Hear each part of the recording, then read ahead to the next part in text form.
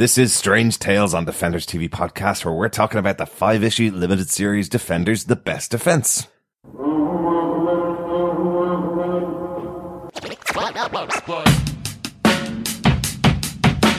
think I'm holding back? Welcome back to Strange Tales on Defenders TV podcast. This time we're discussing our spoiler-filled thoughts of the 5-issue limited series, The Defenders: The Best Defense, where all of the original Defenders, Hulk, Namor, Silver Surfer, and Doctor Strange get back together to form the Defenders one last time. I'm one of your hosts, Derek. Yes, welcome back, fellow Defenders. I am one of your other hosts, John. Yes, like any good drink that has gone through several iterations, we are back to the original recipe. We are like Tab Original. Coca-Cola Classic, maybe? Or Coca-Cola Classic. Or Pepsi Classic. Yes, the original Defenders have returned to take their place in the center of the Marvel Universe for this little story around our holiday period. We're going to be talking about all of these issues individually, the same kind of way that we used to talk about our episodes of the TV shows. First up is our discussion about Immortal Hulk: The Best Defense, which is the first issue of this 5-issue limited series. Then we'll follow that with Namor: The Best Defense, which is the second issue. Then Doctor Strange: The Best Defense and Silver Surfer: The Best Defense, before finally The Defenders: Best Defense, which comes out on the 19th of December. We'll talk about each one of them individually as we go. If there's anything in the future issues that refers back to the ones that we've already covered, we'll talk about those in there, but there'll be no spoilers ahead if you want to read in that order as we go. Yes, so fellow Defenders, subscribe to Strange Tales on Defenders TV podcast on Apple Podcasts, in Stitcher, or on Google Podcasts. Or you can subscribe to our full feed of TV, movies, and comic book reviews over on our website at defenderstvpodcast.com, and subscribe through any of the subscribe links on the website. So, fellow Defenders, we're going to cover these issues a little differently than we usually do, with just 3 points, not 5. This is radical departure for Defenders TV podcast. But the story, the artwork, and whether we defend the issue or not are the 3 major points for the Defenders: The Best Defense, and their single issue comics of each of the 4 members of the original lineup.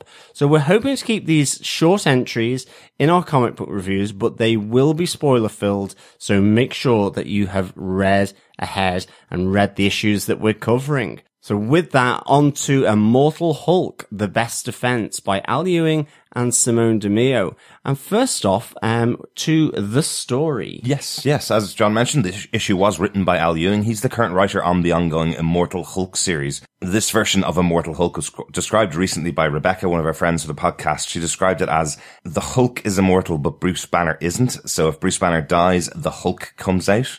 So Bruce Banner can be killed effectively in the daytime, and then suddenly the Hulk will appear to take his place, and then Bruce will be revived over time effectively. So they've gone for this real horror kind of bent with the Immortal Hulk in this run, which is quite interesting. Yeah, that's really good actually. And I love the fact that within this run at the moment, Banner has now died quite a few times. And we kind of get that a bit here within this comic, where we hear that the Hulk comes out at night. Yeah.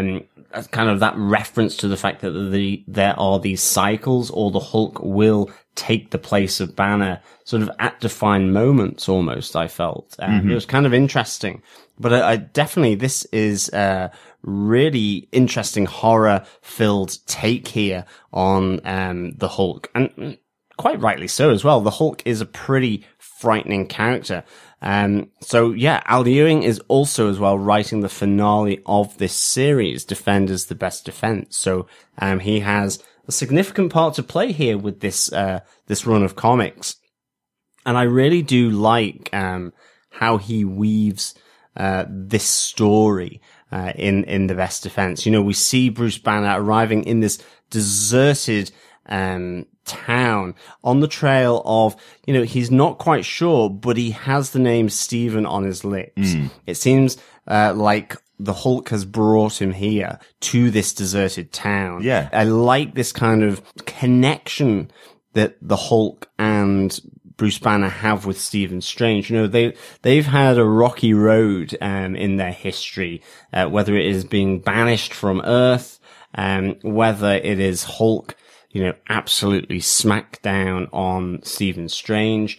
So, you know, the two, whilst they've been, in this team up of the Defenders, and there are, even in the current Mark Waid run, that there is this talk of, you know, the Hulk coming and going from Bleecker Street. There is a difficult relationship here. And I like the fact that there's this somehow connection that has brought the Hulk to this town. Yeah. They do even reference that they are friends in some ways. And that's what gives, Bruce his impetus to go and find out what's happened to Stephen effectively. The two pieces that you're talking about is, that's World War Hulk, where he gets sent off to space by Doctor Strange, and then he returns in Planet Hulk and takes his revenge on Stephen. Good. Yeah. Really, really good.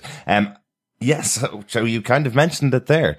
Is Defenders the best defense? Is this the final story of Dr. Stephen Strange? We find the corpse burnt out of Stephen Strange with the missing eye of Agamotto from his body there at the beginning of this story. So what we thought was going to be the big event where all four of our Defenders get back together to defend the Earth from some unknown creature. Well, it seems like this is going to be the central premise of the storyline. Who killed Doctor Strange, you know? It feels like something that might be set in the future, perhaps, bringing all of these characters together again. Quite interesting.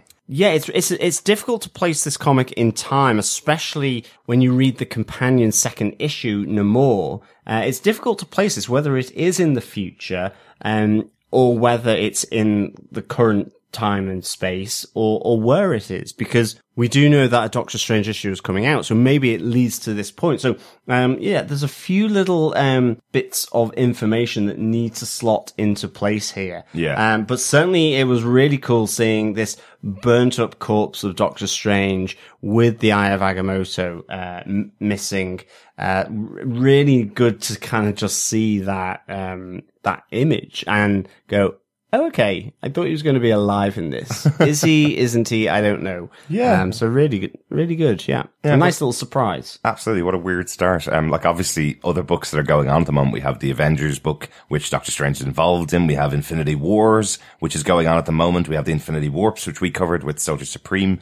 And we have the Doctor Strange run by Mark Waid. You know, all of these books going on where there's a live, active Doctor Strange there, sometimes two in the Mark Waid run. And then we get to this book and we have Bruce Banner walking in on the burnt up corpse of Dr. Stephen Strange. You know, what an interesting way to start the book with all of these other live active versions of him out there. But we do see Bruce Banner using his special skill of being in loads of deserted towns all across the US to be able to identify where he needs to find the inhabitants. I love this. It's a real throwback to me. Obviously, Hulk is a book that I've read many times over the years, but I'm not a specific fan of the book, but it is definitely something that calls back to the TV show for me when I was a kid, where we have Banner going from town to town to town. He's done that over the years in the comic books as well, but you see him here going, well, I'm going to aim for the bar because that's where everybody's going to be. Even if there are inhabitants here, some of them might be in their homes, but I'm going to head for the bar as well. And then he does see some curtains twitching and goes to confront a member of the town to try and find out what's happened and what's been going on. Why is the entire town empty? Yeah, it's interesting that we kind of see here that a homeless man has taken over the bar and has the Eye of Agamotto from the already dead corpse of Stephen Strange in a magic fire cast by a magic man. And he's used this eye seemingly just from a simple revenge point of view to punish the police officers from this town who have forcefully tried to remove him from the town. And the eye has showed them who they really are and has really kept them under this homeless man's control. And he tries to do the same thing to Banner once Banner is onto him. But Banner stares down the eye here, knowing exactly who he is, and beats the cops who effectively beat a retreat. Yeah, they do. But as we see Banner staring down the eye, he does turn into the Hulk and stares down the Vagrant as well, saying, I know you didn't kill Stephen, but I know who did, and I've known who did all along. And we have that final moment in the book where we see an astral plane version of, it looks like the Vagrant appearing in the room. The only big difference is that we have one eye covered of the old man that's in the room. It's quite an interesting image, wondering who this is, or how is this vagrant who just happened to pick up the Eye of Agamotto, how is he able to project himself on the astral plane? I guess this is going to be something that will follow up in the next issues. Yeah, it's really interesting actually, to see that. I actually do love how Banner suddenly gets this one green eye, really piercing. I know we'll look at that in the artwork, but it's such a fantastic image, as he's staring down and kind of the Hulk is being drawn out of Banner through the Eye of Agamotto, and how the Hulk's perspective really adds to the knowledge of this homeless man. So really, really good. I think the other interesting part here as well that we have to talk about within this section on the story is the interlude. This is a really interesting kind of departure from the main story, and it is literally, as it says it is this interlude amongst the story of the Immortal Hulk in this town, looking for who killed Doctor Strange after he's come across his body. And during this interlude, there is a worker with a minor Rimworld dialect who is in charge of some very seemingly important workings, who is attacked by someone with a sheet on their head, like, you know, that child's version of the ghost at Halloween. Yeah. Who stabs him brutally with a knife. You know, we have this brutal attack here where the ghost is kind of happy and laughing as he goes about his stabby, knifey interlude. It's not many panels.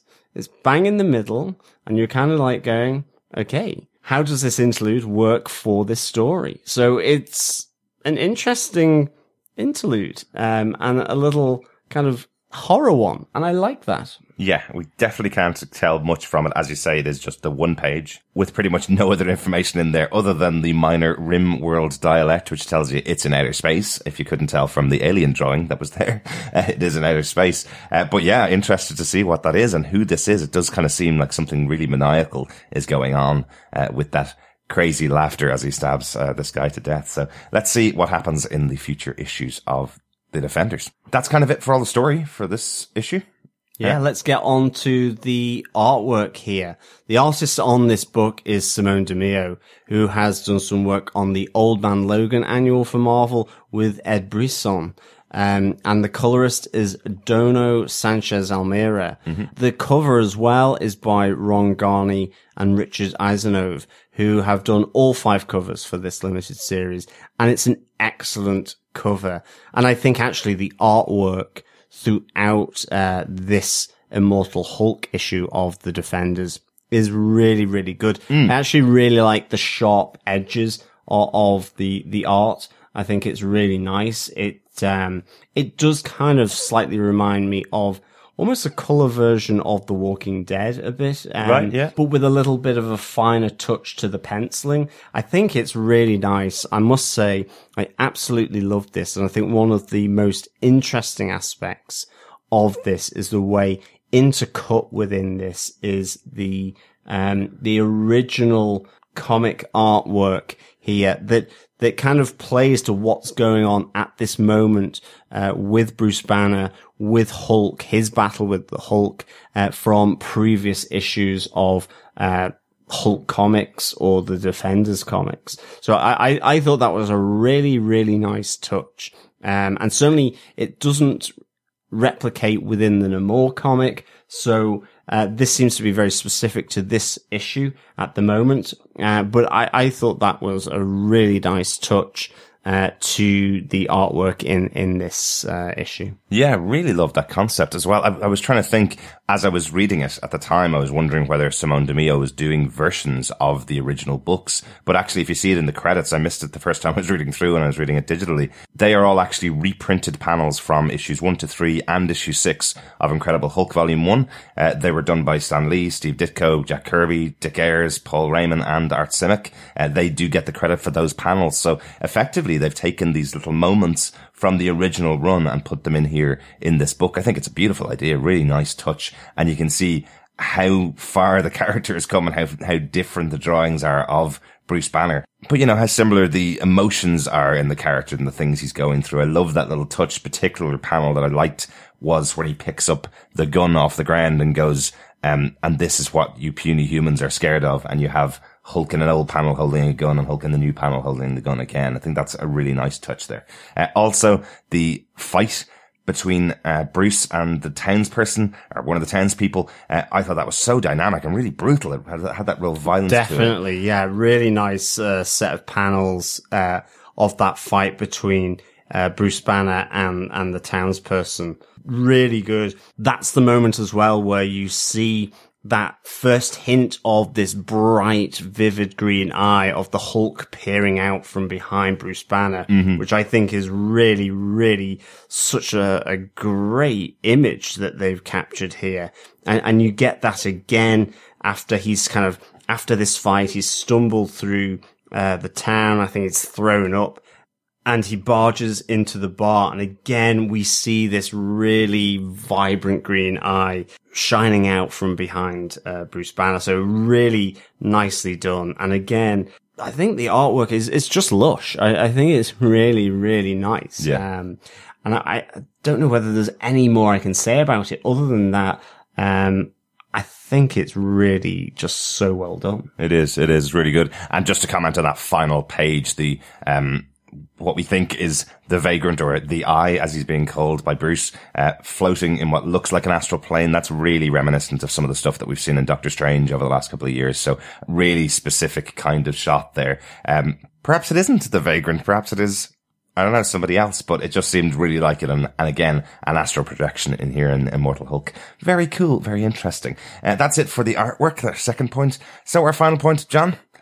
As usual, do you defend this issue, Immortal Hulk, the best defense? Yes, I do defend this issue of the Immortal Hulk, the best defense. I give it 4.5 burnt out strangers and a green-eyed monster out of 5. I really enjoyed this. I think from the artwork, it really had that horror vibe, which I think comes from Al Ewing, you know, from the skeleton of Doctor Strange, the green trying to come through Bruce Banner in the form of the Hulk, and just how that motif with the eye is done, down to just the intriguing story of who is this vagrant, who is this astral plane vagrant, why is Doctor Strange dead, isn't he supposed to be alive, and who is the person playing Murderous Halloween in outer space. It was just a nice sensory kind of read. It took you out of your comfort zone.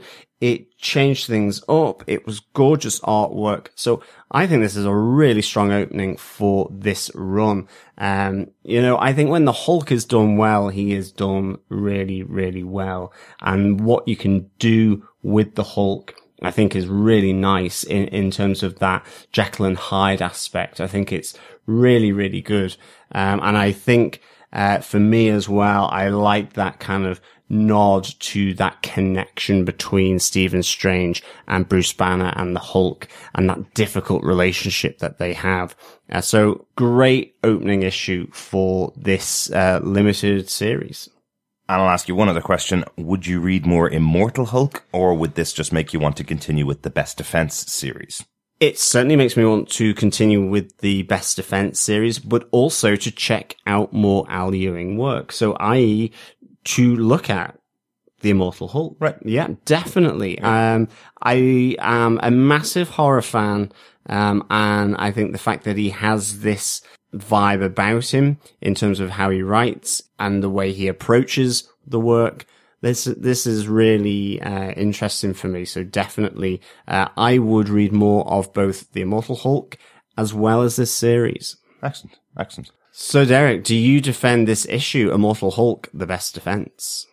Yep, I absolutely defend this issue. As you say, John, this is a really good start to this, just having the central premise of who killed Doctor Strange. That's quite an intriguing piece for me. I'm really excited to see. And as you say, when Hulk has done well, he's a really good read, and I think this is done really, really well. I really enjoyed it. Yeah, I really, really defended it. And I think I'd read probably some of Immortal Hulk as well. I'd like to try out some of Al Ewing's other work with Immortal Hulk. If he grasps the character so well here and sells him so well, it felt like a Hulk story here.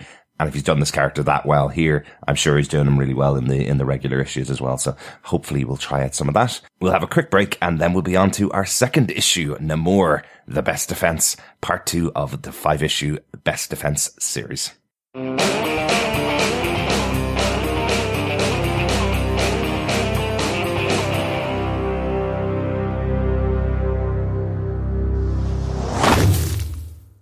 Welcome back, fellow Defenders, and of course Submariners. The second issue of the Defenders The Best Defense run is Namor, The Best Defense, by Chip Zdarsky and Carlos Magno. So yeah, the story, as I say, is written by Chip Zdarsky, and he's officially joined Marvel on an exclusive contract for this year, and he's the current writer on the Marvel 2-in-1, and Peter Parker, the Spectacular Spider-Man. Mm-hmm. And we spoke about Chip Zdarsky on our Doctor Strange coverage when we were talking about that central page in Donny Cates' final issue of Doctor Strange, when he did that bit about Peter Parker meeting the Spider and talking to him for the first time. Yeah. Really cool little jokey bit for Chip Zdarsky. I've read a lot of his kind of humorous books, his kind of crazy out there books. And this is a pretty serious storyline coming from Chip Zdarsky. I was kind of expecting something a bit more jokey, but it's following on from the events of The Avengers, issue 8, which was done by Jason Aaron, where Namor returned to the surface world and declared war. Here we find Namor speaking to the members of his council back in Atlantis, trying to drum up more support. I do love the arrogance of Namor. Now, Namor is not a character I've read that much at all, but I've always seen this side of him before. And I love he's got this entire council around him giving him advice, saying, we don't really want you to do that. We don't really want you to have this battle. And he just kind of goes, well, your job is done. You gave me the council. That's what you're here for. But this is what I'm doing anyway. Yeah, it's kind of really Game of Thronesy, isn't it? Actually, in terms of what he does. Yeah, I mean, again, like yourself, I know very little about Namor, other than, he was an original Defender, that he breathes underwater. He's a pretty angry guy, actually, or he always seems to come across as being pretty angry. Everyone's against him. No one's for him. He kind of doesn't get acceptance on the surface. He doesn't get acceptance down below, even though he is the king of the Atlanteans. He kind of is in this perpetual state of being really angry with other people. But he is this person that is trying to protect his world from the external destructive forces, as he would see, from the surface dwellers. Yeah. But he is part surface dweller. So I must say, I enjoyed this on very much from just reading an Namor story, because I don't get to do that very often, to be honest. Yeah. And so it was good to see him being his usual petulant self. It was, good to reconnect with Atlantis, and to find out about his half-human heritage, where we see this connection, and these memories back to him fighting in World War II, where, he's clamoring for some kind of water because he's so dry. He is literally this fish out of water at that moment. So it was nice to see that. But yes, certainly a very serious storyline about building this alliance for war against the surface dwellers. Yeah. I.e. us. Well, exactly. Humans. Exactly. It's quite hard to keep all this straight, isn't it? Even though we've read the comic a couple of times with all the ads that are out there for Aquaman and it being in the cinema now, as well, it's quite difficult to keep in mind what's the separation here between Namor and Aquaman. They seem so similar when you see them side by side. I'm sure Namor fans don't feel like that at all. But we know he's a member of the Illuminati. We've seen him in the Defenders before. Obviously, we've seen loads of different stories like that. But it does seem once every decade or so, he rises up against the surface dwellers. And this seems to be around that time right now. He's not a member of any of the big teams in Marvel taking on an extraterrestrial force or anything like that, which is what his position in the Defenders was in the past. At this stage, he's actually working with all the Atlanteans to take on the surface dwellers. So What's interesting that we see in here is that some of the Atlanteans are starting to question him. They're concerned about his half-human heritage and whether he can truly be with them forever, or will that overtake him at some point? Will he be convinced once again not to go against the humans and against the surface dwellers, which is quite interesting. But he's trying to get the Vodans, or the Vodani, to join up with his forces against the other invaders, I guess. As you mentioned, John, there is that moment when he's trying to travel across the ocean to find the Vodani, where he's almost dying over and over again, but he keeps replaying this memory. I think it's when he's in The Invaders, is the one that he was in World War II, was the group that he was with. So he has some flashbacks to that time in World War II where he was in the trenches, in the middle of a landlocked country, battling alongside the American army, and not able to have any water at all. And he's kind of in the opposite situation here, underwater, not able to get any air at all into his lungs, and trying to survive. And this is the only thing that's keeping him going. I thought that was really good. I thought that was really good. I did. I thought it was really interesting. I thought it was a nice touch that even though he's underwater, because where he's going to try and find the Vodani, it's much deeper, it seems. It's kind of on the periphery of where the Atlanteans would go. Or even further past. Yeah, there seems to be a tunnel that takes him through there, yeah. Yeah, exactly. So it's kind of like a fish out of water. It's a different part of the ocean. It's like the deeper depths of the ocean. Yeah. He's more, higher up in the ocean, I suppose. So I thought this was really interesting. I liked how it connected to these two, but he's almost killed through trying to get to find the Vodani, but is brought back to the Vodan by their leader Okun. And here we get to find out a bit more about this new race of Atlanteans that's been developed here within this issue, where we get to hear that they are the original, or were part of the original Atlantis, and they don't want him or Namor's people involved with them at all. That separation has happened. I think they were driven out by the Namor's Atlanteans. They are kind of this mythical bogeyman that they use in tales to scare their children to some extent. And that was the kind of feeling I got.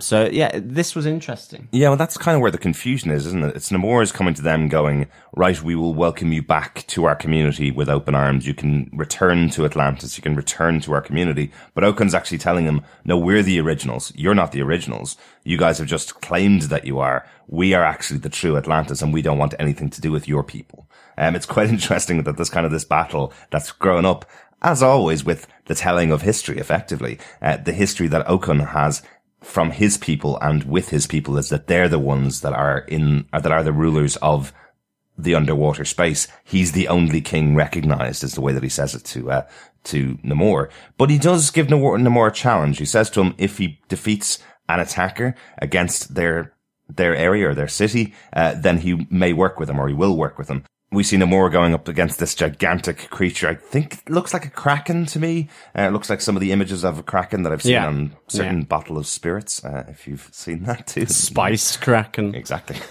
Or maybe Pirates of the Caribbean if you're not a drinker, perhaps. But it looks like that's what he's going up against with another ally. He has Okun's daughter, Katal, is working and battling alongside him, but he is the one that wins the battle. We see her battling with him, but Namor, using his style and skills, is the one that wins the battle. But unfortunately, Okun is unconvinced and then reneges on the deal to join forces. He just turns him down immediately again. Yeah, and he goes to attack Namor, who then defends himself, but then angry Namor comes to the fore and begins to slaughter the Vodani all around him until he is caught by Okun. And, there is this pretty epic battle as they move through the ocean to the surface. And Namor here, during this battle, looks to use his greatest skill, which is the ability to breathe out of water, of which Okun cannot do. And so pushes him to the surface and out above the ocean, where, we get this fairly gruesome selection of images where Okun begins to seemingly turn grey, and begin to bleed from the eyes and from the nose and from the mouth. Yeah, because what Namor realizes is that this isn't Earth. He's not sending him outside the water into air, which is what he thought he was doing. Actually, he's going straight into space with this guy. He's taken Okun into space, which is obviously a vacuum. There's no air there for even Namor to breathe. Namor lasts a little bit longer than Okun, as you say. That is a pretty gruesome moment where he's looking at him going, oh, I guess, his daughter is going to be a good leader for their people now that he's gone. I think that's pretty gruesome. And then he goes, just a bit, yeah. And then he goes, here we are, two kings unable to share our thoughts anymore, unable to join together as he thinks he's going to die. But luckily, the cosmic board of Silver Surfer seems to be passing by, and it connects itself to Namor, turns him silver skinned just like the Silver Surfer. And then he hops on it and rides it away like you would see Silver Surfer. So interestingly, after 2 issues of The Defenders, The Best Defense, we had the Hulk ending off the first issue with the Eye of Agamotto, which is Doctor Strange's main prop, I suppose, or main item that he uses. And in this, we have Namor ending off with the Silver Surfer's board. So what we need to know is, where the hell is the Silver Surfer if Namor's got his board? And is Doctor Strange truly dead if Hulk has the Eye of Agamotto? So there's only 2 members of the Defenders that seem to be alive and in good condition right now by the end of this book. But I think the thing here for me is that, you know, the Hulk, the Immortal Hulk book seemed like it was part of this Defenders series, The Best Defense. Weirdly, and maybe it's just because I don't know Namor as well as a character in the Marvel comics, but this seemed to me to be a Namor story, which by the end linked in to this. And so to me, it felt like the story was a tack on to ultimately those last couple of pages and panels where Namor gets the Silver Surfer's board. Right. where he gets the cosmic board. Or maybe the other way around, those 3 pages at the end of this book were a tack on to a Namor story that's showing you where he got from battling the surface dwellers to having an adventure in Atlantis or underwater. As you say, by the end of this book, the storyline that we have is him trying to get the Vidani to join up with him. It makes no difference in the overall scheme of The Best Defense. And he doesn't get them to join up with him and goes out into space and gets the board. So yeah, there's no real reason for the rest of the story to be part of The Best Defense. Whereas in Immortal Hulk, it did give us some things to look at and go, oh, what's the central storyline for this? Who murdered Doctor Strange? Who's this guy that's taken over the town? Why is Doctor Strange's body burnt in this particular place? So this time, yeah, we just have that page. Now, they do include an interlude like they did in Immortal Hulk, a 1-pager with even less info this time. We see that the sheet-covered figure actually murders 2 non-humans this time with a knife, runs away laughing like something from kind of like an 80s horror movie, It felt like something from Scream or from Halloween or from Nightmare on Elm Street, something like that. It just felt like he was giggling away to himself with his sheet over his head as he stabs 2 aliens for no particular reason just now. Yeah, again, I thought this was excellent, the interlude. It made me just go, oh wow, okay, there's another one of these. Again, it doesn't really make any sense. It feels like it is exactly the same as the first interlude in The Immortal Hulk. I think it's a different scene with different aliens. I think this time there are 2 of them. Yes. So, yeah, again, I'm not entirely sure I glean anything much more from this brutal attack other than it is by the same person and it is pretty brutal. And he takes great pleasure, or he or she takes great pleasure out of these murders. For what reason and for what end game it might be, who knows? But yeah, I like the interludes. I am expecting interludes in every comic book that I read now to provide us with a nice sort of way into looking at presumably the threat to Earth and for the Defenders. I don't know. No idea. It's intriguing.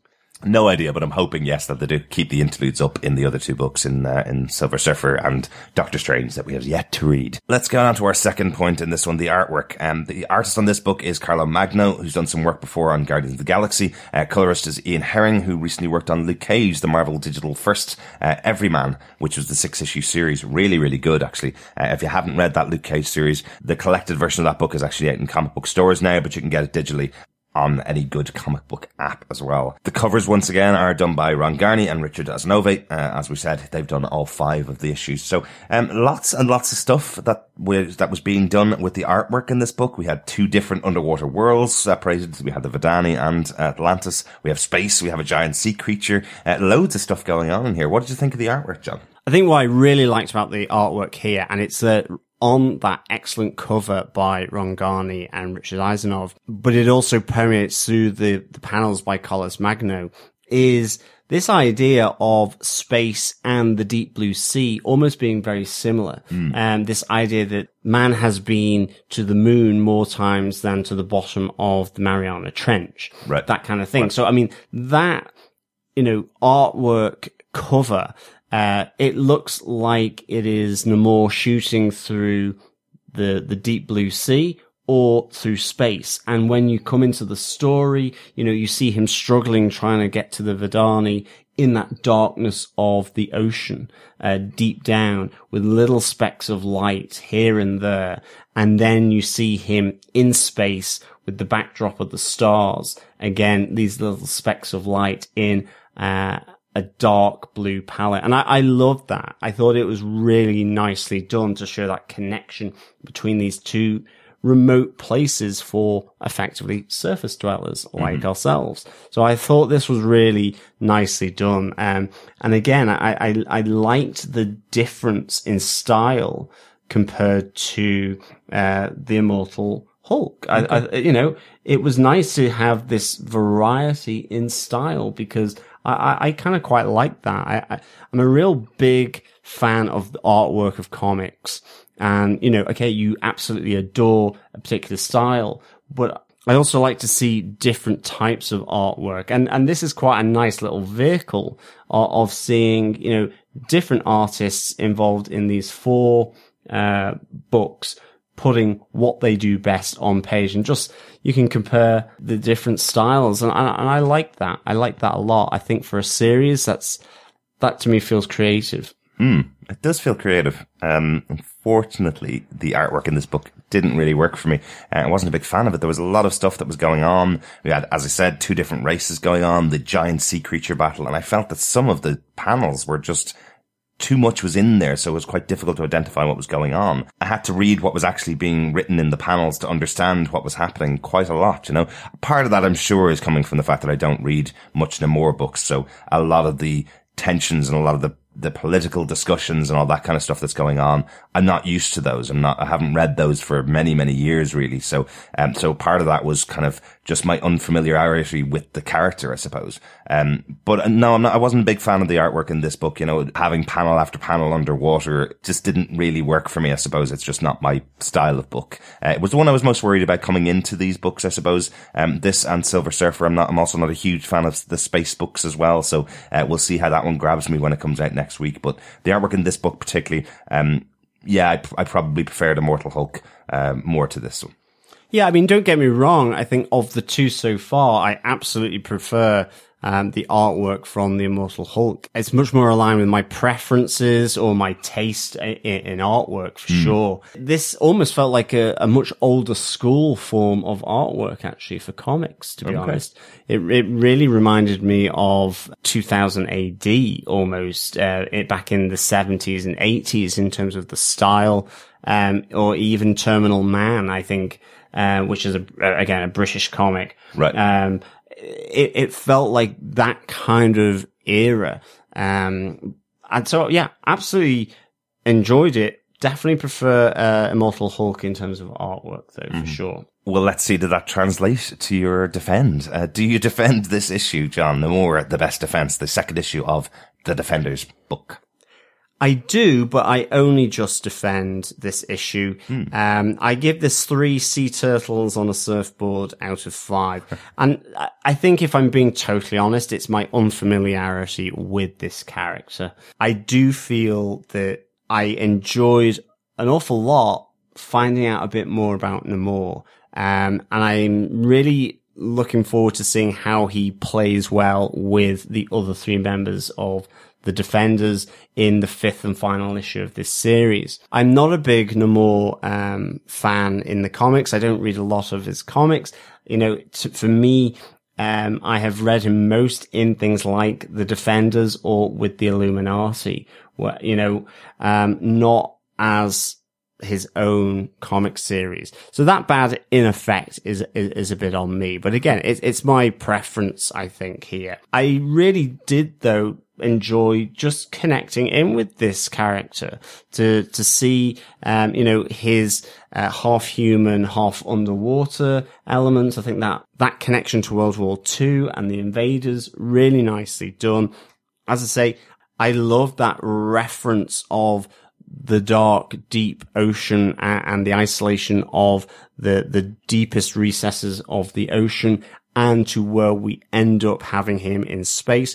But I just felt as though we could have had that start. I think for me, the end of this comic, maybe the last 3 or 4 pages, could have been actually the start of this comic book. And we could have taken it a bit more into the intrigue around this story of the Defenders, the Best Defense. This felt to me like the Namor book with a little tag on at the end that links him now into this series. And I think it should have been the other way around. And that's why I give it 3 out of 5 ultimately. Right. Derek, do you defend this issue of the Defenders, the Best Defense, Namor, the Best Defense? I guess I do defend it. I'm not a Namor fan. That's kind of where it stands. And as you mentioned, John, this is a Namor book.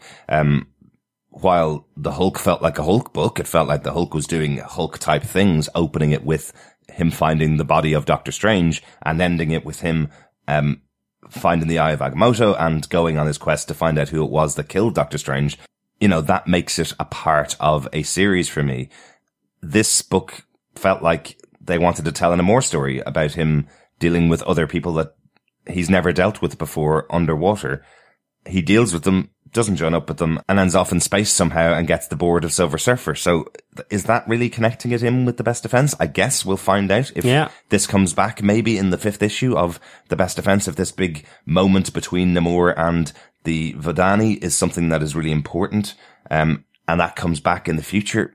Well, perhaps it was worth it, but it feels like this is probably the least essential one of the 2 that we've read so far. And I dare say we'd probably find, given what we know about Doctor Strange from the Immortal Hulk book, and obviously Silver Surfer losing his board, we probably find those other 2 issues are going to be more connected to the Best Defense than this issue of Namor. It felt like he stumbled across this adventure while on a different adventure kind of thing. So for me, probably a little non-essential. And in general, the only time I really read Namor and I've enjoyed Namor is what he is like with other people around him. So hopefully I'll enjoy his time back with the Defenders. Definitely. Yeah. We're going to take another break and then we'll be back with the 3rd issue of The Best Defense, which is Doctor Strange, The Best Defense. Much more familiar territory with Doctor Strange. Woohoo! Yes, it is Doctor Strange, The Best Defense for magical threats.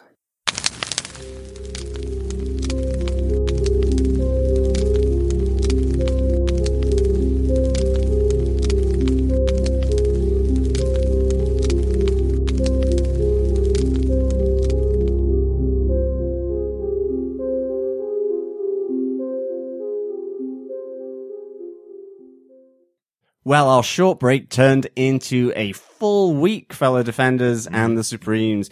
And we are back with the 3rd issue, which is Doctor Strange, The Best Defense by Jerry Duggan and Greg Smallwood. Yes, this is the one that completely threw away our theories of the first issue of this series, The Immortal Hulk, The Best Defense. Yes, we know who that astral-looking person is. So yes, we're feeling rather silly. But we were full of cold. Our brain was covered in mucus. We were a little thick-headed, weren't thinking clearly. And of course, as soon as we saw it in this issue, the third in the issue of The Defenders, The Best Defense, then yes, we realized how wrong we were at the end of the Immortal Hulk issue, the first issue in this series. So yes, really funny, interesting, embarrassing, but good fun. I love it when things like this happen because despite trying to say we know so much, there are times when we're just caught out. Very true. And the good thing is we decided not to release these as individual episodes where you, our fellow Defenders and our fellow Supremes, heard this a week ago and just laughed at us for a week. At least it's only half an hour ago for you as you're listening to these episodes, right? Yes, well, hopefully there are no avalanches from your laughing in this snowy, Christmassy time of year.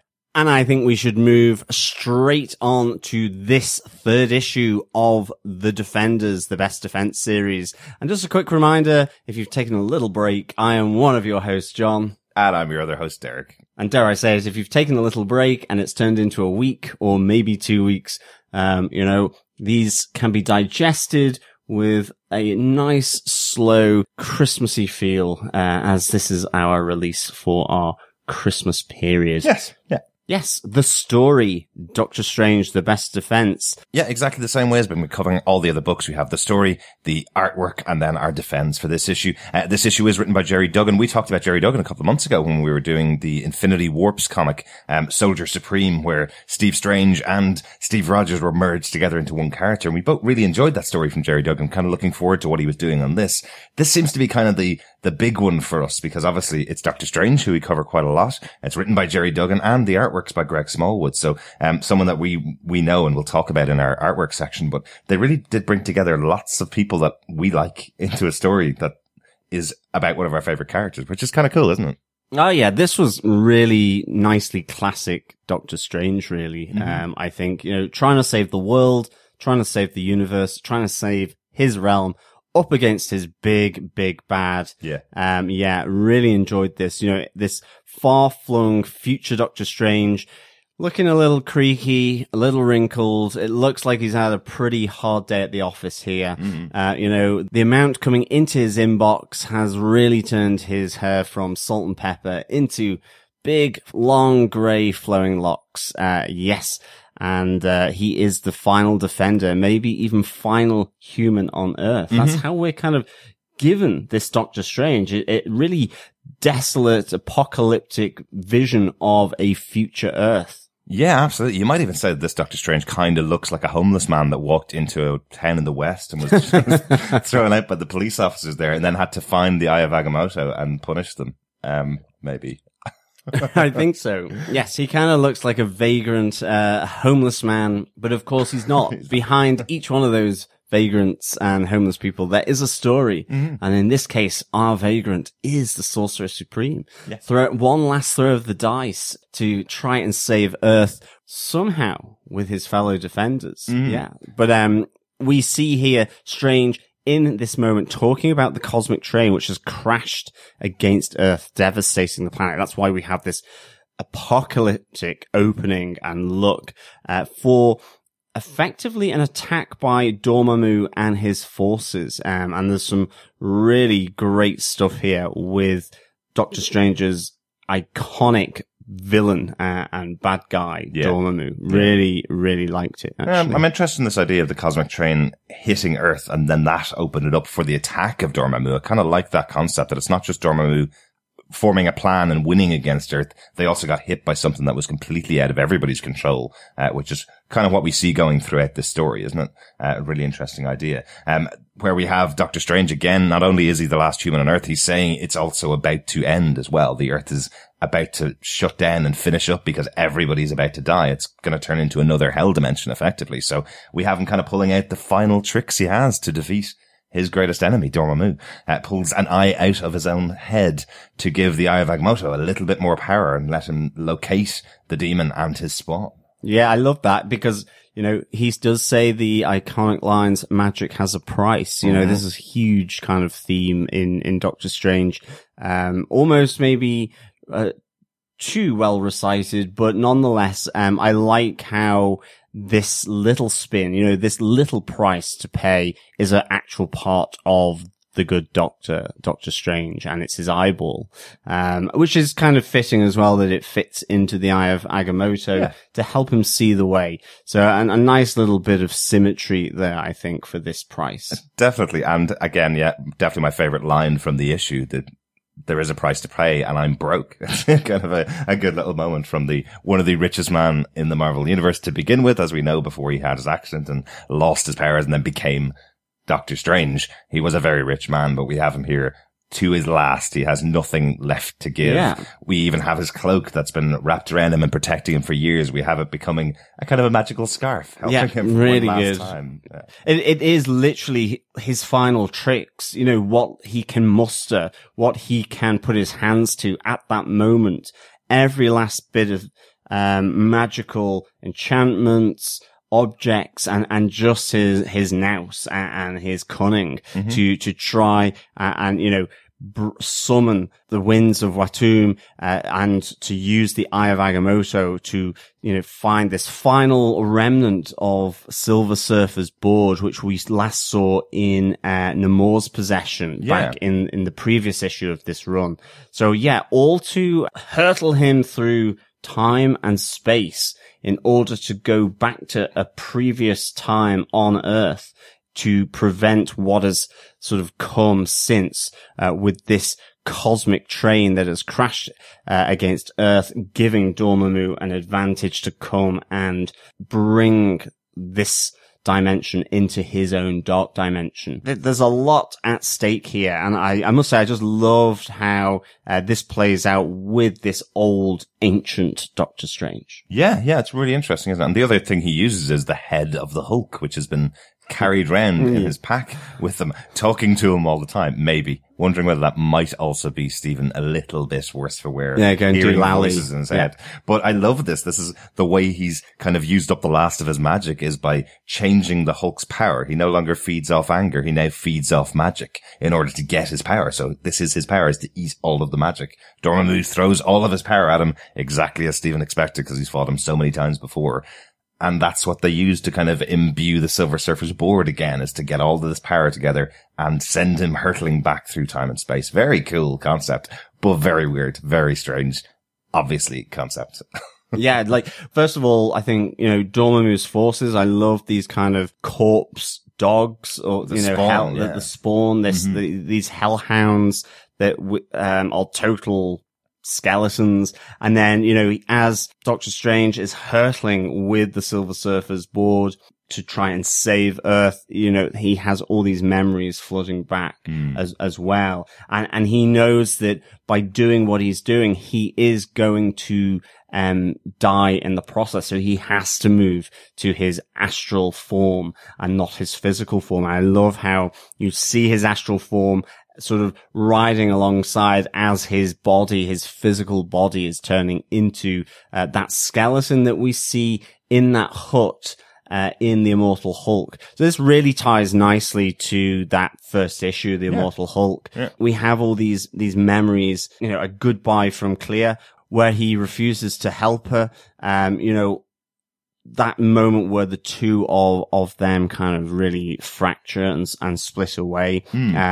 We also see his battle with Nightmare, where he loses, and that skeleton corpse, which looks very reminiscent of the cover of Doctor Strange issue 12 from 1976 by Engelbert, where he has battled with the Ancient One. And of course, this is pure speculation, but in Mark Waid's run at the moment, we have the Ancient One returning. That's right, yeah. Seemingly, a good chap, seemingly asking for Doctor Strange's help, but I wonder if there's a little coming together, a confluence of sorts, for the 400th issue, where the Ancient One may not be all that, he seems.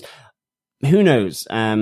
As I say, that is pure speculation from my part, but it is kind of interesting that, you know, the Ancient One has been corrupted, in the comics in the past. You know, Doctor Strange has fought the Ancient One, so maybe there is a coming together here, in some ways for the 400th issue, at least around, sort of coalescing around the Ancient One for the 400th issue, which is quite nice. Absolutely. And I also think it was quite interesting that following issue to that one, issue 13 of the Doctor Strange book, was where Doctor Strange was the last survivor on Earth, trying to plead with the character Eternity to try and restore the Earth to the way it was before. This time he's a much more active character. He's effectively sending back for his former defenders to protect the Earth and stop it from being destroyed in the first place. We do hear a little comment from him where he says the cosmic train needs to be diverted off course rather than destroyed, and that's what will save the Earth. In his arrogance, apparently Strange destroyed this cosmic train in the path,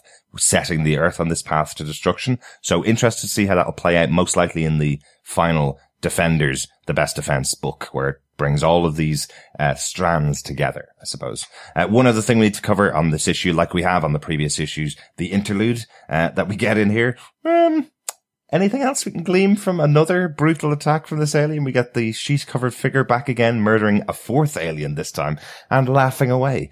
This time we hear Doctor Strange does recognize the alien. He goes, oh, that's, and then pauses and is distracted from his thought. Yes, that is really interesting that he seems to recognize the person under the bed sheets having a right old laugh with himself. What we can glean is that this person is clearly a sociopath, taking huge amounts of fun and pleasure in stabbing aliens. After that, I don't know. I'm a little unsure, a little unclear, and I cannot wait to see who that, maybe it's E.T. Maybe it's E.T. It's the extraterrestrial. Maybe. His evil brother, his evil twin brother. That's the only, it's the only person I can think of at this moment from popular culture under a bed sheet, dressed up as a ghost for Halloween, is E.T. But I suspect it won't be. I suspect all will be revealed on the 19th of December when the final issue of this series gets released. Let's move on to our second major point, the artwork for this book. As we mentioned, Greg Smallwood, a very well-known artist, especially to us and our friends over at the Into the Night, the Moon Knight podcast. He did one of the biggest runs on Moon Knight with Jeff Lemire, did loads and loads of great covers. Currently doing the covers for the Punisher run at the moment. Some really cool looking books in the Punisher run at the moment. I think it's up to issue 5, which is coming out this month. A fantastic cover with the Punisher and Hydra agents all around him, or killed Hydra agents all around him, because this is the Punisher after all. Yeah, they looked pretty dead from what I could see, for sure. They did. John, what do you think of Greg Smallwood's work on this book? I really enjoyed it. As I said, I loved the Dormammu spawn. I thought that was massively creepy, really nicely done. The panels, as he is surfing his way back to, an earlier time. Really, really nicely done. And coming back to see almost that kind of retro version of Doctor Strange with Clea and with Nightmare. Really superb sort of references back to that older, sort of more traditional look of Doctor Strange. So I thought this was really, really good artwork. I loved that he captured this solitary figure of Doctor Strange in this desolate world. It really spoke of loneliness, with the exception of the talking bag by his side and his faithful cloak now turned into a scarf. It's really good, nicely well done, I think, here. And then to see, the Hulk's head and the kind of the mushroom cloud of green exploding over,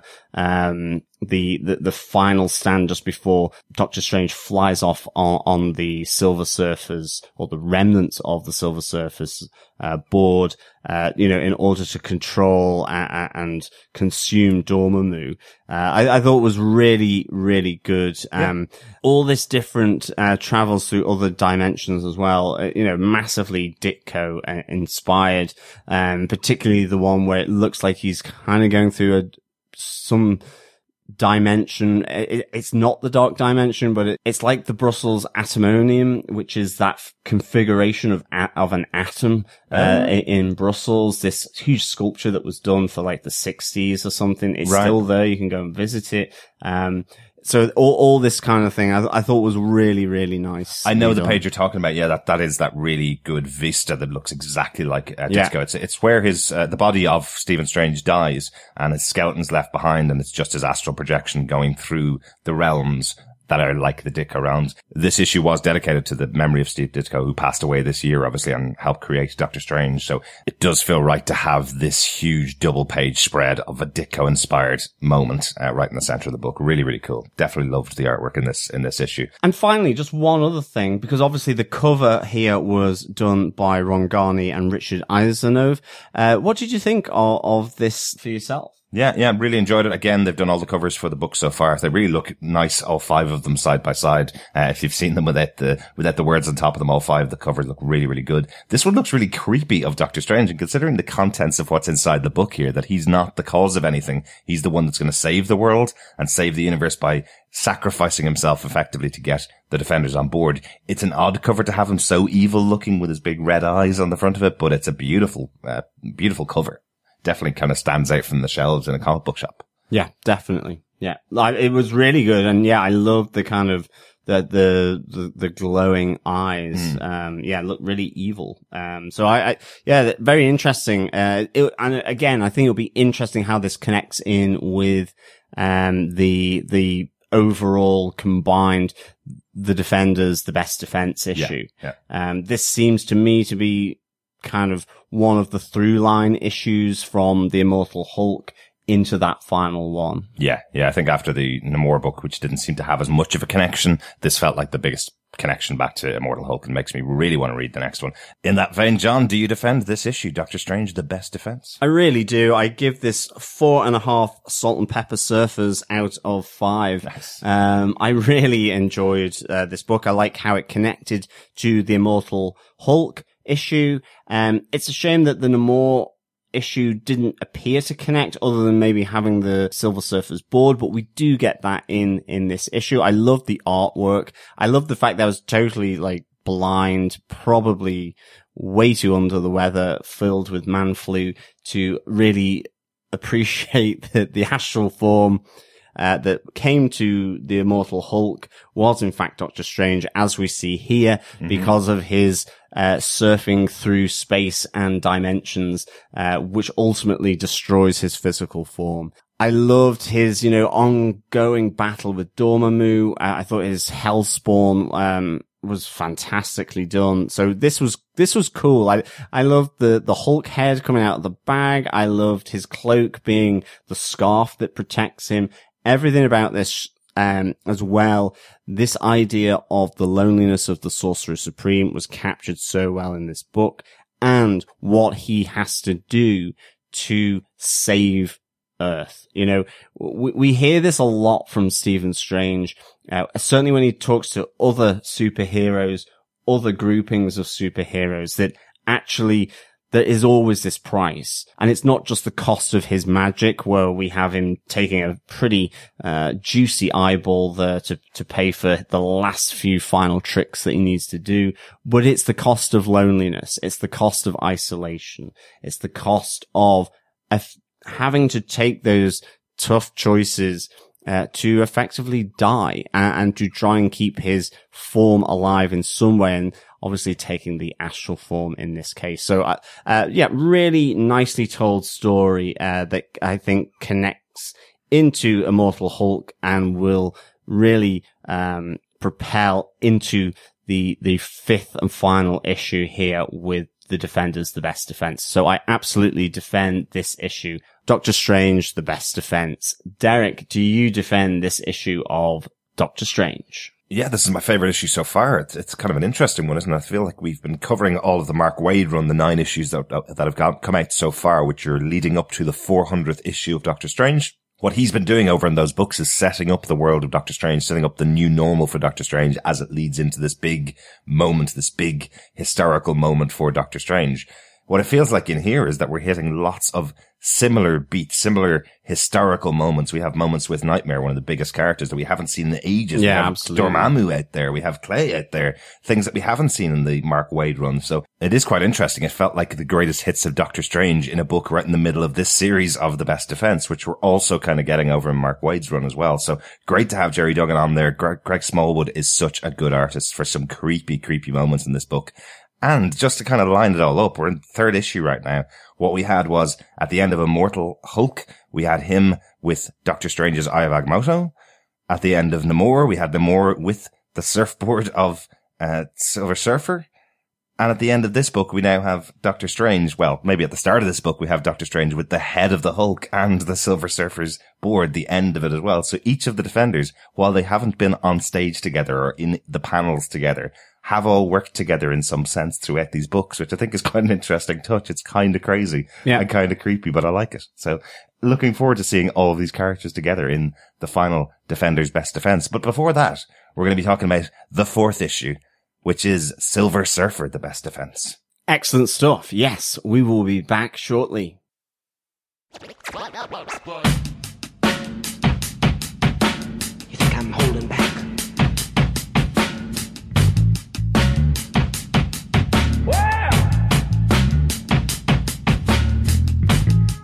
You think I'm holding back?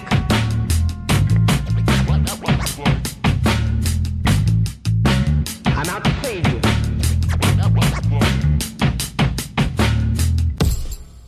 And we're back. Quicker than a speeding bullet, faster than a surfer on a silver board. Mm-hmm. Yes, we are back for the 4th issue in this run, Silver Surfer, The Best Defense by Jason Latour. Yes, Jason Latour on both artist and writing duties this time. Getting both involved. That's a new one for this series.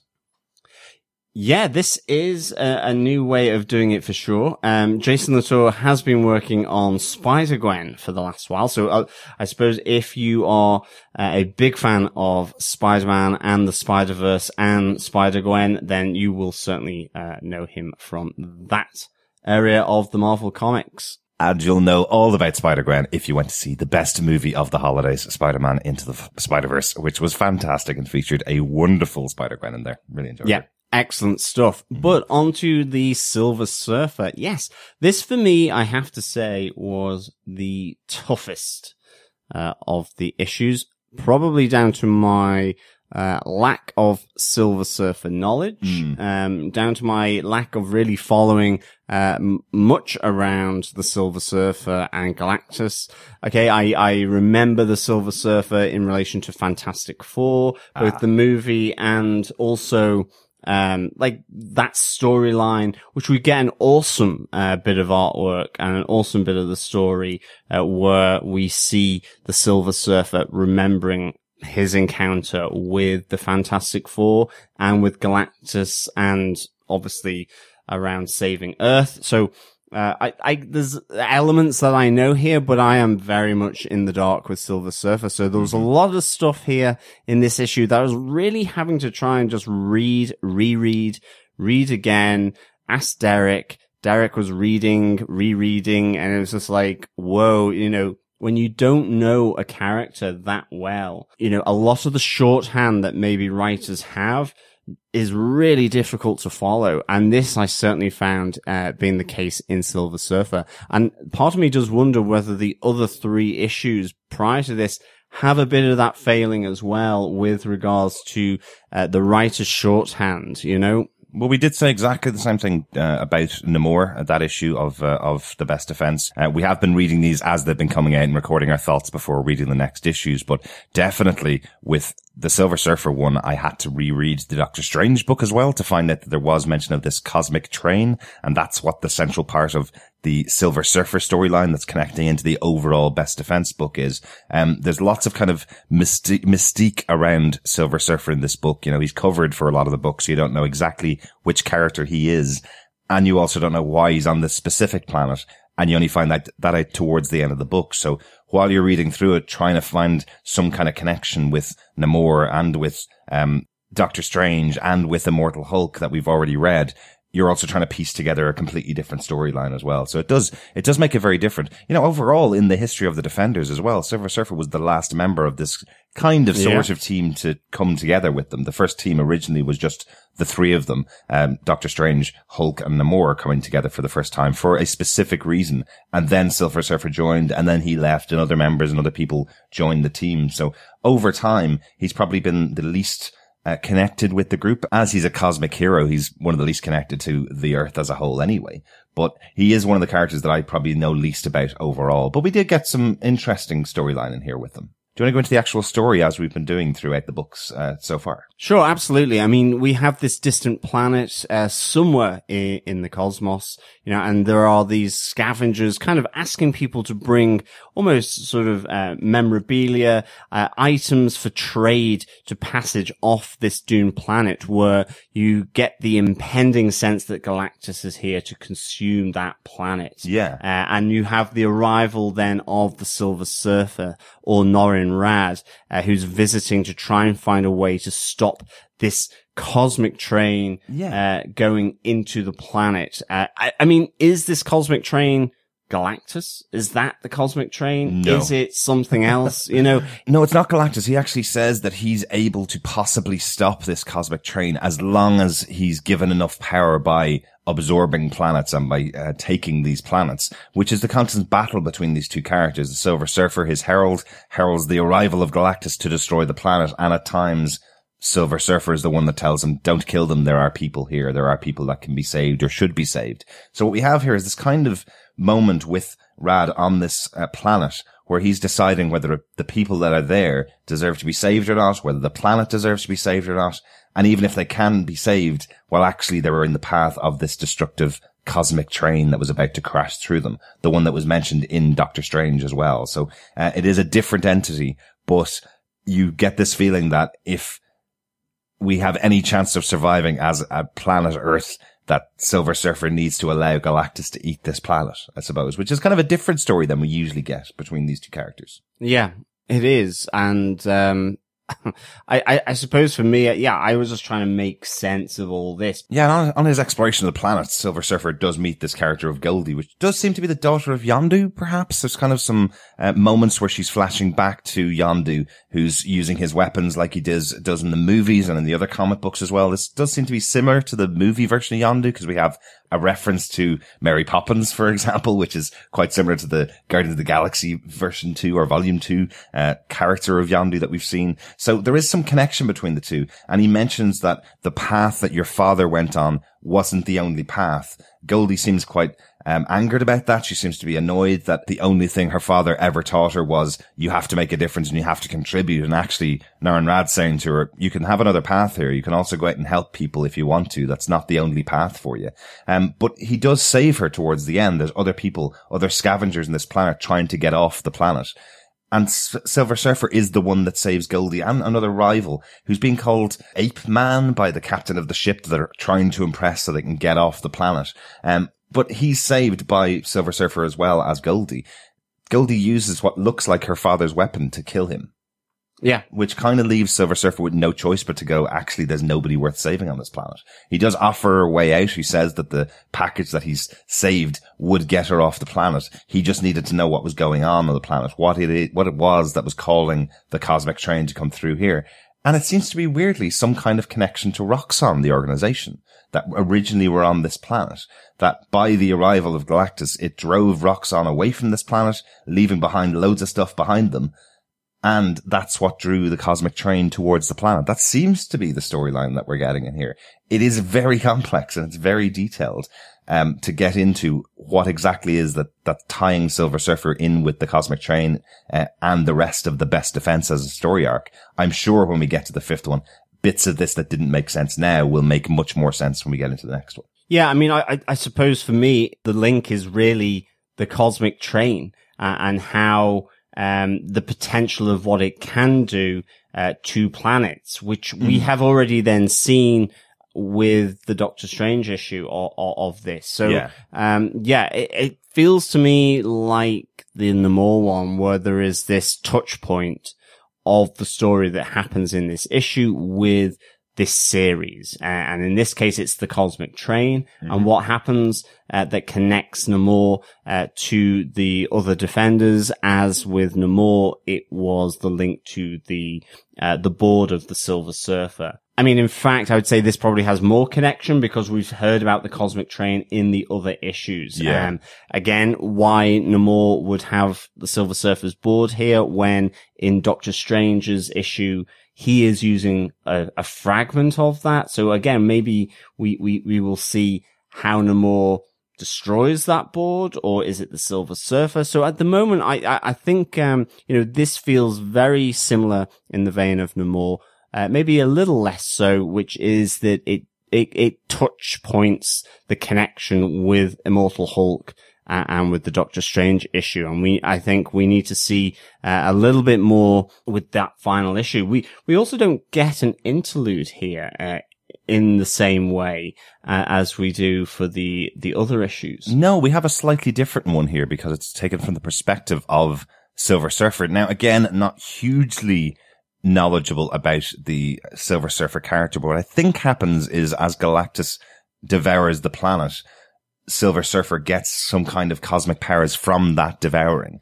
And we see that moment where it's kind of described what's going on rather than actually shown that Galactus is destroying the planet. But, the cosmic powers that come into Silver Surfer allow him to see a kind of a vision of the future where his fellow Defenders, Namor, Doctor Strange, and Hulk are teaming up with what looks like an older Goldie. It's the same type of race with the same, headdress effectively that Goldie has, but she's got the silver skin of the Silver Surfer and she seems to be in the lead of these 4 Defenders. So maybe we won't see Norrin Radd's Silver Surfer joining the other 3 Defenders. Perhaps it will be Goldie saving in future. Because there is another interesting moment where he calls for his board to come back to him so he can go and possibly save Earth, but it shoots off into the distance. Is the board going off to get Goldie?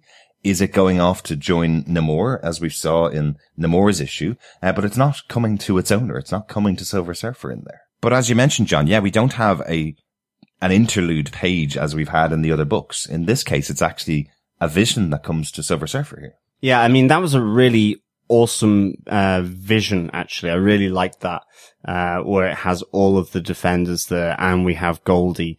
Again, I was thinking of, tentacles. Is it Sherman Gurath? The one-eyed tentacled monster that alters dimensions and so on. Maybe he's been threading a path for this cosmic train so that it hits Earth in a particular way. I mean, who knows?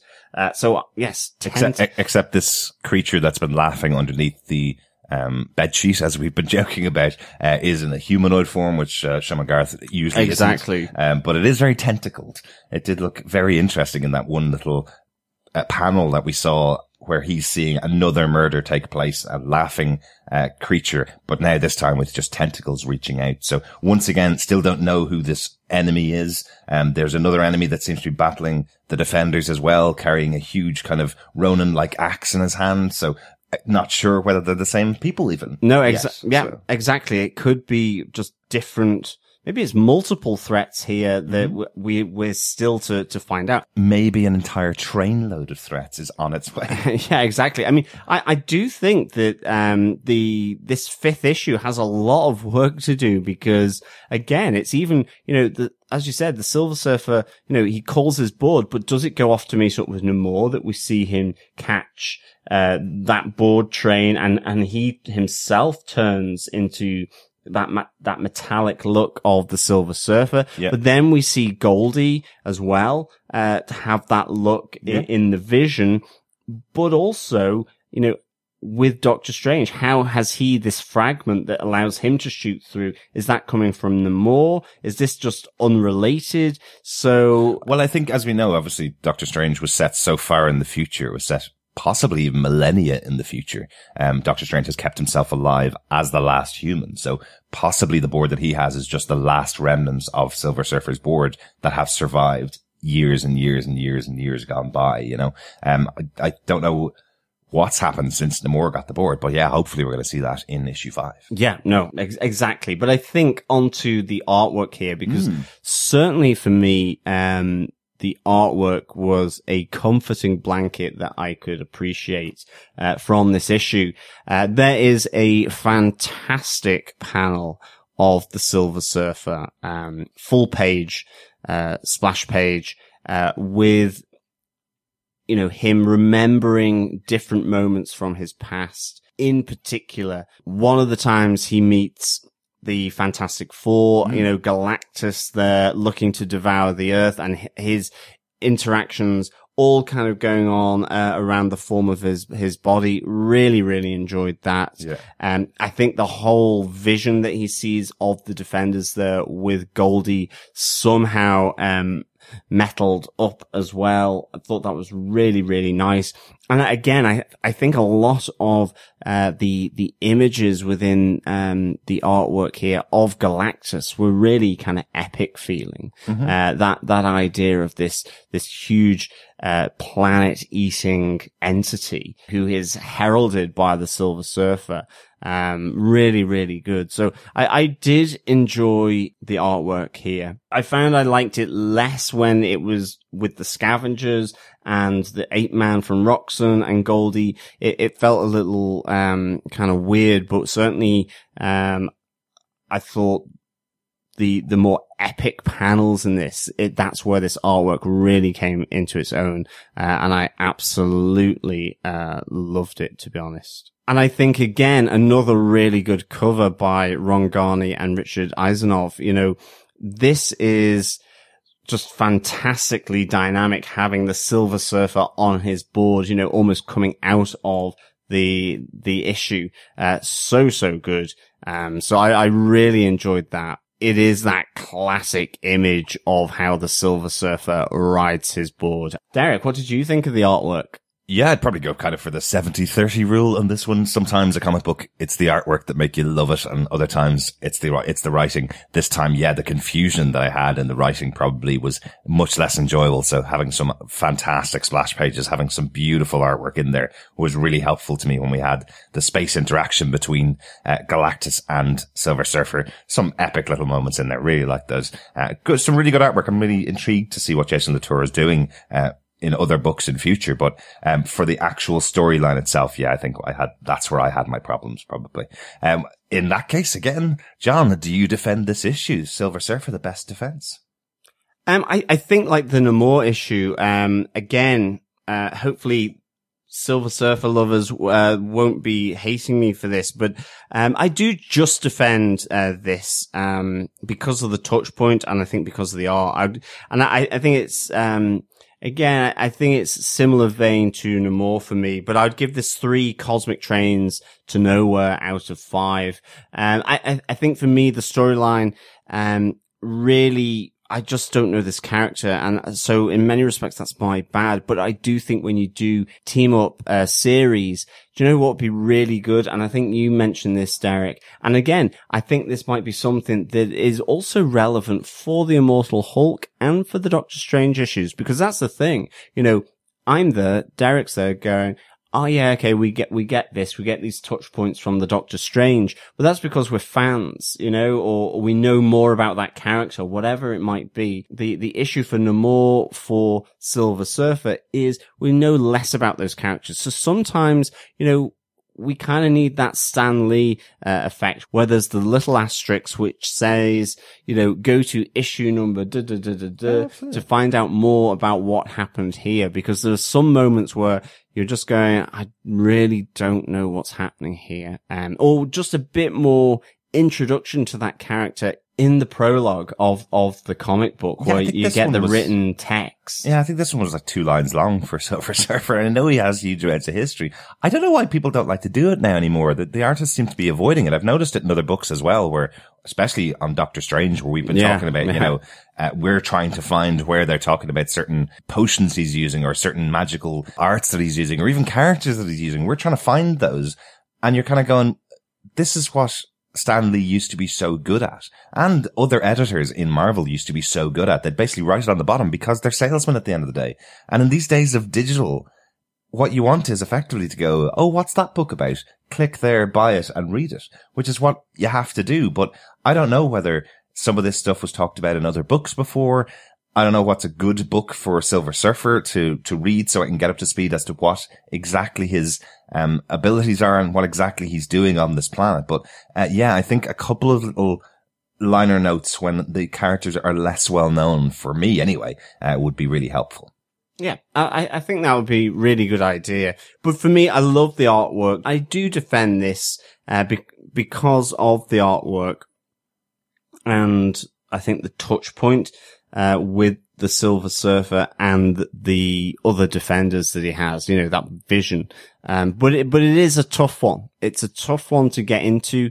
And so that's why I just about defend, this issue of the Defenders, the Best Defense with Silver Surfer. Yeah. Yeah, I'd be similar to you as well. I defend it. It's just another chapter of this 5-chapter book. There's only 5 and there's one more to go. It feels like there is now even more pressure on the Defenders, the Best Defense, to make a lot of this stuff make sense. Sometimes with tie-in books to big series, what you find is you've read the whole thing and actually only one panel of the entire book mattered. I think in this book there's a little bit more than in Namor, because Namor was just that last page that really mattered. There wasn't much else that happened throughout the book other than just setting up who the Namor character is and what's going on in his world. But I don't know whether that matters to the Best Defense yet until we get to the final book. Yeah. In this case, at least we got to see some kind of future vision of the Defenders going up against this enemy. We had some talk about the cosmic train. Yeah, exactly. And we had that moment at the end where his board disappears off into the galaxy or into the universe, possibly to land with Namor. But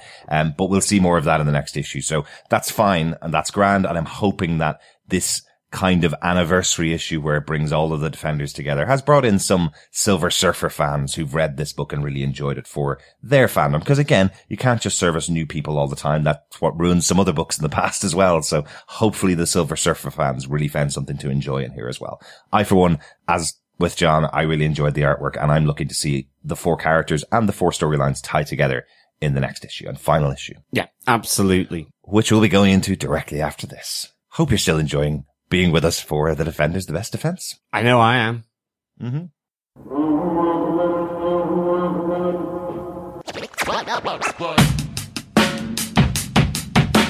You think I'm holding back?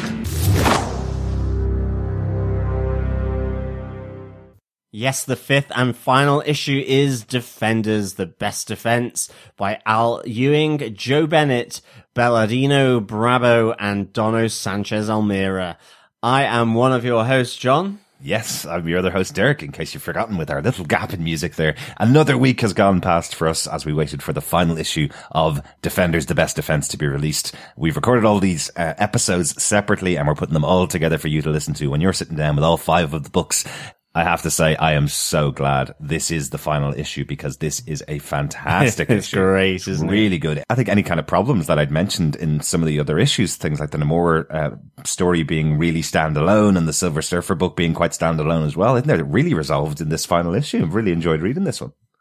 Yeah, definitely. This was absolutely a celebration of the Defenders and these 4 disparate people, not really connected, kind of almost, you feel like they're working against one another. There's almost that tension between them. And it's just so good. It really beats that smug Avengers stuff, hands down as far as I'm concerned.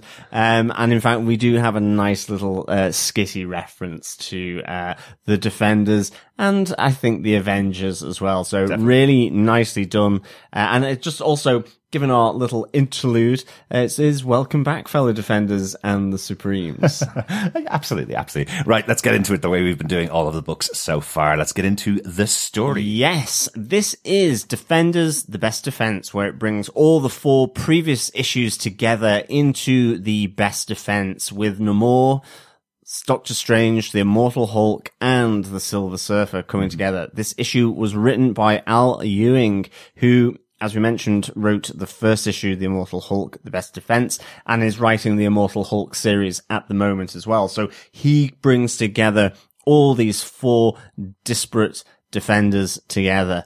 And so, yeah, it comes here to this with the interludes being the main story. We see, who that ghostly figure was, with the squid or the octopus legs. It was Nebulon. Yes, a very famous former villain of the Defenders. He's been seen right back to like issue number 11 of the Defenders many years ago. He was created. So quite cool that they've brought him back out of retirement here. I love that they refer to him in the opening sentence at the beginning of the book as the murderer in the bedsheet. So we weren't wrong. He did seem to be covered in a bedsheet for all of those 4 issues, but I really like that they pulled it all together into the main storyline at the beginning of this book with the voiceover from Stephen Strange explaining exactly who this is and exactly what's going on. All we saw throughout the previous books, as we've mentioned, is just that one pager of these interludes of this villain murdering people on board the train. We didn't even know it was people on board the train in the No, previous exactly, issues, you know? exactly. So we hear that Nebulon, covered in his bedsheet, is killing throughout the cosmic train. He's working his way up to the driver to an extent, slaughtering those in control to make sure that none of them can change the course of the cosmic train's destination, which is planet Earth. Yes. So this train feeds from planets through its furnace to keep it moving throughout space. And this is a really interesting connection because Nebulon is effectively being manipulated or controlled through our two kitty cats, these leopard-like creatures who are trying to effectively repay a debt that they had with a classic Doctor Strange villain, Mephisto. And basically what we learn here is that, you know, souls in the netherworld, you know, in heaven, hell, the underworld, in purgatory, are traded like a currency, or can be. All these different people, like the kitty cats, like Mephisto, trade in these souls. And these two characters are controlling Nebulon because they need to pay off a massive soul debt to Mephisto. The two leopard-headed soul traders, as you were. Kind of sounds like there should be a bit of blues going on here. But they want to destroy Earth in order effectively to flood the soul market with cheap human soul currency in order that they can sell back to Mephisto, clear their debt, but and add make a profit. tidy profit. Exactly. That's really cool. I love these two characters. Interesting. I love the two leopard-headed soul traders. And now, John, I'm not sure, because you're a little bit younger than me and you're not from Ireland originally, I'm not sure whether you remember the time when Christa Berg wasn't just the singer of A Lady in Red. He had another song, which was a song called Spanish Train. I which do was remember that. A mystical song about the battle between heaven and hell and trading of souls on board a train going between two cities in Spain. And surprisingly, this is what this story reminded me of. I don't know whether Al Ewing has ever heard that song, but this whole idea of the balance between souls of heaven and hell on a train traveling through space, it just had a bit of Spanish Train in my head for me. I think it's certainly Christa Berg inspired. It has to be. I mean, it's just either that or, you know, it is creatively has bloomed, blossomed, evolved, developed separately in two different spaces. And there is this lovely synergy between Al Ewing's The Defenders, The Best Defense, and Christa Berg, Spanish Train. And just to say to our fellow defenders, just to remind you, there was a time when Christa Berg was cool if you were Irish, right? He was up there with like U2 as being that kind of cool. So I'm not so weird. so I'm not being too weird, but I do understand what he's like now. But anyway, moving on away from Christa Berg, we have Silver Surfer being the first to arrive to take on this villain of the Defenders. He arrives with Galactus. The reason that both of them have arrived is because, well, Galactus had a plan for the train, which was not to destroy Earth. It had a completely different plan, and Nebulon has taken over. So these two characters, Surfer and Galactus, feel like they can beat Nebulon and take the control of the train back. They're not there because of the other Defenders, which I thought was quite interesting. Yeah, but we see here Nebulon kind of, he's got his tentacles into the brain of the driver of the train, and he's controlling him, keeping him on course. And we have the Silver Surfer try and battle. I love the fact that he kind of gets sucked against one of the suckers of the tentacles. So really, really good. Yeah, Galactus isn't really involved here at all. It is the Silver Surfer. And ultimately then we get Namor arrive on the board, on Toomey, or as I keep calling it, Toomsy, because we do have Mumsy as well, from the two leopard soul traders as well. So that does answer the question that we had at the end of the Silver Surfer book. We weren't sure whether Toomey, the board, had gone off to save the creature on the planet left behind by Silver Surfer, or whether it had gone off to Submariner. Of course it had. We'd seen it in Nemours book. We'd seen Toomey arrive to save him. So of course that was going to be the connection. There was no way they were going to go back to the story in the Silver Surfer. It makes a lot of sense. But that's why Namor has been propelled to return to Silver Surfer, because he's on the board as well. So these two join up together, which is quite cool. And on the other end of the universe, back on Earth, we have Stephen convincing Immortal Hulk to travel with him. Really interesting the way that he does it. He effectively is saying to him that if Hulk doesn't go with him, well, that's the end of the Earth. No matter what they do, if they destroy the train or if the train hits Earth, it's the end. Because if the train doesn't hit Earth, Dormammu's going to take over the planet and kill all life there, just like we saw in Doctor Strange's book. And he offers Hulk a resolution to his problem. He offers Hulk a way to get rid of the demon that's consuming him and Bruce Banner and turning him into the Immortal Hulk, which is quite, a nice touch. It's one of those really old school things where Banner reaching out to a friend to try and cure him of the monster within. Well, now it's not curing of the monster within, it's curing both of them of the demon inside. Yeah, absolutely. And they head off to travel to the train just in time whilst the Silver Surfer and Namor have been battling Nebulon. But Nebulon has managed to separate Namor from Toomey. And so Namor has effectively come back to his mortal self. He's no longer protected by the Silver Surfer's board, and is moving through space. Silver Surfer is in a quandary, effectively. Stop Nebulon, stop this train, although he doesn't know that whatever his actions are at this moment in time, it will still mean that the Earth is destroyed. Yeah. That is only the knowledge of Stephen Strange. He has seen this future, in that sense. He knows what needs to be done. But the Hulk arrives, and the Silver Surfer effectively in this quandary goes, should I go after my friend Namor, or should I battle Nebulon and save the Earth? And he gets no choice in it. Instead, he is flung after Namor by the Hulk, who picks up Toomey to use as a weapon on Nebulon, effectively.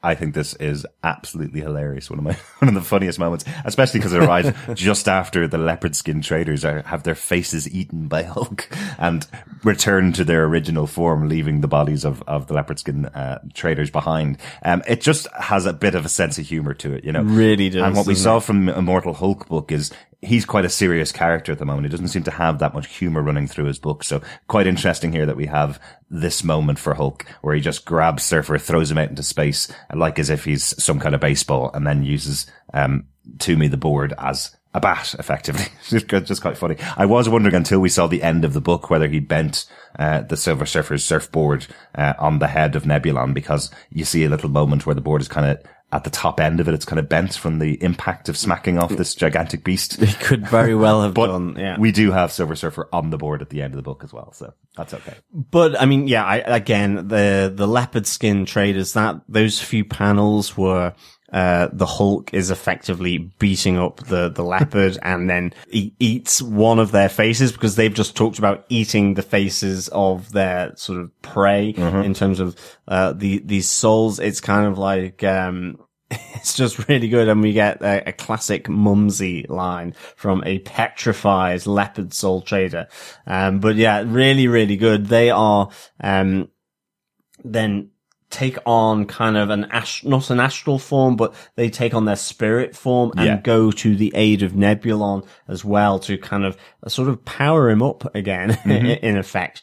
And with this though, the train is on course to destroy another planet before it hits Earth. And really interesting, this is where it ties into the Namor issue really well, is that it turns out that this place is the planet Vodan, where Namor had visited. And it is actually a water planet. It is just water. And it's really interesting, because obviously this is a planet full of Atlanteans. And I really didn't understand this from reading the Namor issue, actually, that I thought this was still on Earth.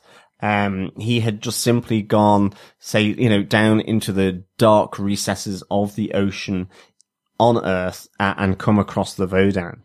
I didn't realize that in effect the route he had taken was through a portal in the ocean to an entirely different planet. This was really good, and I think it tied it nicely to the Namor issue. Yeah. There's a little more of a connection here now, and so I really liked that. Yeah, it was definitely a really shocking moment in the book when he throws the former king, or the now dead king, into what he thought was going to be the atmosphere outside of the sea, and then he ends off in space with them, and both of them dying effectively in space until Namor was saved by the board arriving. I know what you mean. It just comes as a bit of a surprise that it was actually a planet that the Vodans were on. But yeah, really like the tie-in here. I think it's a really good idea.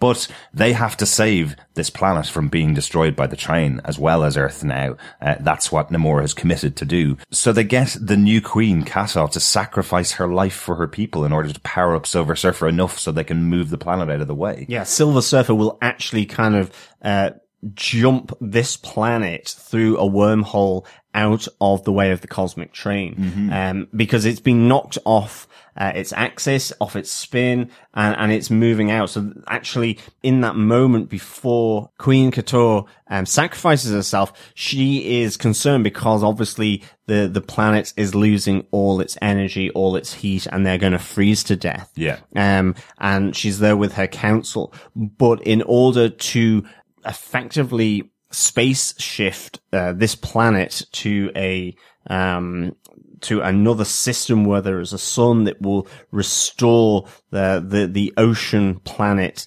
to liquid rather than a solid frozen mass of ice, then the Silver Surfer needs to be energized, and this is done through the electricity that the Queen has, and she's kind of tricked into using it in a sense as well by Namor, and he is the one that proposes that he will do it ultimately, and she's is still angry about obviously the death of her father, the seeming betrayal by Namor, because she was going to ally with him. And so this is kind of interesting. He gets her to take on this sacrifice by herself for her people.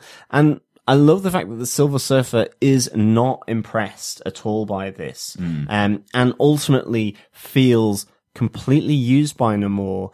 He's like, did you know that she was going to do that? Was this your plan all along? And again, I think this is one of the nice elements for me of the Defenders, is that sometimes, this grouping really does seem at odds with one another. Yeah. It feels more like bickering kids who are not, at ease with one another at all, kind of slightly distrustful of one another, but ultimately the team up works. And this is obviously long before something like Civil War, say, in the Marvel comics, but, for very different reasons, they are, slightly hesitant around one another, but it ultimately works, and the planet is moved and the planet is saved. But with Namor effectively almost taking control of this planet then, being seen as the rightful king or heir to the queen, so effectively he's pulled off a coup, by using the Silver Surfer and making sure that the rightful queen, Queen Kator, has killed herself in a meaningful sacrifice, but nonetheless for the benefit of Namor and his war with the surface, in terms of building his allies. Yeah. So really nicely done, Namor. This is really proper Machiavellian, in its way, and Silver Surfer is not happy. And I do kind of like the fact that it ties back into where the Hulk gives the Silver Surfer no choice as well. Yeah. And I think, as you said, Derek, right at the end of this story, we see Galactus really not caring that Silver Surfer has been used in this way. And he goes, well, is this not what I use you for? Exactly. So now get on with it and be my herald kind of thing. Galactus basically just says, this is another lesson for you, isn't it? It's like no sympathy is all that is given to him. Again, to the point as well, Namor isn't here to save the Earth from being destroyed by the train. He's there because Silver Surfer's board saved him and returned to the Silver Surfer, returned to Galactus. And it just so happens that Vodan is a planet close by that's about to be taken over by the train, or about to be eaten by the train, effectively. So he saves the planet Vodon so that he can get the followers to follow him. You know, he's not there to join the Defenders in their act of defending the Earth. It's an interesting idea, and I like that it plays right into the manipulative, spoilt brat of Namor that he always is. You know, that's a nice little moment as we get to the wrap up of the book. But the great thing is that this movement of the planet, that the reason why Stephen Strange, you know, brought the Hulk along, effectively, the Hulk was being used to, mislead Nebulon. Hulk has also managed to send Silver Surfer after Namor onto the planet Vodon. And in moving this planet, that small ripple in space has itself, changed the course of the cosmic train so that it doesn't hit the Earth and it's not being consumed by the cosmic train Earth. So in both senses, the Earth has been saved. Yeah. And this is really nice because it kind of, wraps up everything. Nebulon is kind of what's going on, you know, and Stephen Strange is this was kind of a magician's trick in a sense. Yeah. This is the reveal that this train has now shifted. It's no longer on course to Earth, and your leopard friends are not going to get their souls. And hence, Mephisto comes to this moment as well in a great moment to punish Nebulon for failing to bring back those souls that he owes. I do really like the jokey bit of writing that Al Ewing has in here where Stephen, having revealed his plan and having won, effectively turns around to Nebulon and says, the Earth is now just a picturesque view coming up on our left as the train passes by.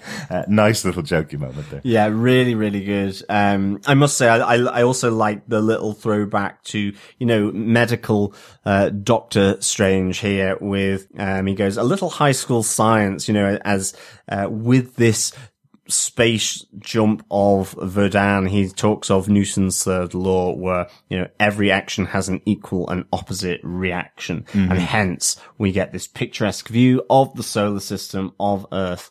So yeah, really nice, little bit of writing there. I must say, thought the writing here was peppered with some really good little bits of comedy, little kind of nods, within this whole series. Yeah. Back to, you know, the history of different characters. So really nicely done, I think. Yeah. Yeah. And as we said, the wrap up here as Mephisto returns to punish Nebulon and the leopard skin, traders, he sends Hulk back to Earth. Now, Stephen does plead with him to try and help Hulk find a cure, but Mephisto says actually it's someone much more powerful than me that's in there, which is quite interesting. So that's setting up the future storylines of the Hulk, coming up in his book.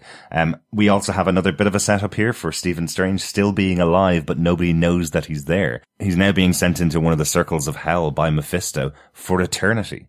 Or until Stephen Strange's plan works out. Yeah, there's a really nice little knowing wink and smile from Stephen Strange, whilst in, the circle of hell for eternity. You know, Mephisto thinks that this is his moment. He has finally got the better of Stephen Strange, but just the little wink, the little smirk from Stephen Strange. I have a cunning plan. Yeah. Excellent stuff. And of course, the little nod as well to the Defenders here is that, as Namor says, another exciting non-team up for the Defenders. Let's all have shawarma sometime. Top quality stuff. Well done, Namor, you arrogant prince. Yes. Yeah. For our long listening fellow Defenders, you may also remember that the reason why John probably laughed loudest at this moment is because his least favorite of the post-credit scenes ever put on film for all of the MCU is the shawarma scene. Yeah, hated it. Weirdly, even though we all loved it, John absolutely hated it. So to see Namor slagging it off in defense of the Defenders was just a great moment. Where they are a non-team up. Yeah, it's brilliant. Loved it. Excellent. I really can't explain as well why I don't like that shawarma thing. I just think it's the smugness of it. Maybe the slight kind of, jokiness. I don't know. I really cannot explain it. I have no idea either. But anyway, let's move on to our second and other point on this one. We have the artwork in this book. The pencils in this book were done by Joe Bennett, who's the regular artist on Immortal Hulk with writer Al Ewing. The inker was Belladina Bravo, who worked on Legion this year and Phoenix Resurrection. The colors on it were Dano Sanchez Almeida, was the colorist for the Immortal Hulk, The Best Defense as well. So, really interesting styles here that we see in this book. And I have to say, if I didn't say it before at the beginning of this book, I am definitely reading some Immortal Hulk. If this is the type of artwork that's in the Immortal Hulk. Yeah, big time. And the writing from Al Ewing as well, this sounds like it's the book of the year to me. And without even reading a page of it, it makes me want to read more of it. I love the style that Joe Bennett uses throughout this battle on the train and all the things that are going on. The way he has, they're almost like Polaroid photographs or photographs just sitting on top of each other at different angles to show the dynamism of what's going on in all of the scenes. Almost every page, when you're reading it in guided view on digital, as we read all of our comics, unfortunately, without a local comic book store here, when you read it there, you don't notice it. When you step back and look at the full pages, each individual page is done differently. You know, some of them, it's like a full page turned on its side slightly just to kind of represent that you're seeing it dynamically. It's a beautiful style from all three of these artists. Yeah, it's the artwork from start to finish here in this issue is quite frankly phenomenal. It's really colorful. It's vibrant. It's dynamic. It's a great look, as well, a great style. I think, as you say, the panels, there's ones where it looks like the panels are fanned out rather than just simply in this, you know, at right angles to one another. Even with the splash page with Mephisto, such a epic look, and you have panels going down the side showing this conversation between Mephisto and Stephen Strange. So good. I think as well the artwork of the Silver Surfer connected to Namor, who's also Silver, really nicely done. So good. And again, it's, as we've said for the Doctor Strange, you know, this cosmic, magical, I mean, this has all of it. It's not only just like on Earth. Yeah. It's a cosmic issue. It's a magical issue. And you can go wild. And I think they do here. And it is gorgeous. Yeah. Absolutely gorgeous. If you're going to be the Defenders, you're going to have to be, you know, everywhere from the desert to the ocean to space. You know, it has to be everything. They threw it all in here. Fantastic work. And yes, the ridiculous and sublime image of the Silver Surfer connected to Namor. I forgot to even put it into our notes, but a fantastic moment as the Surfer becomes the board. Yeah. It's so good. Excellent stuff. And again, we've mentioned the covers all the way throughout these issues done by Ron Garney and Richard Isanove. A really good cover again of all four of the Defenders on the front of this book. But I don't think there's going to be any doubt in our final point. We'll give it over to you, John. Do you defend this issue, Defenders, the best defense? Oh, I do. Yes, I give this 5 mumsies out of 5. And maybe 5 terrified leopard mumsies out of 5 indeed. This was like a great wrap up for this story. It coalesced those 4 issues of the Immortal Hulk, Doctor Strange, Namor, and the Silver Surfer together into a really good coming together of these 4 disparate groupings. I say coming together, I say that quite lightly because they kind of were 2 groups of 2.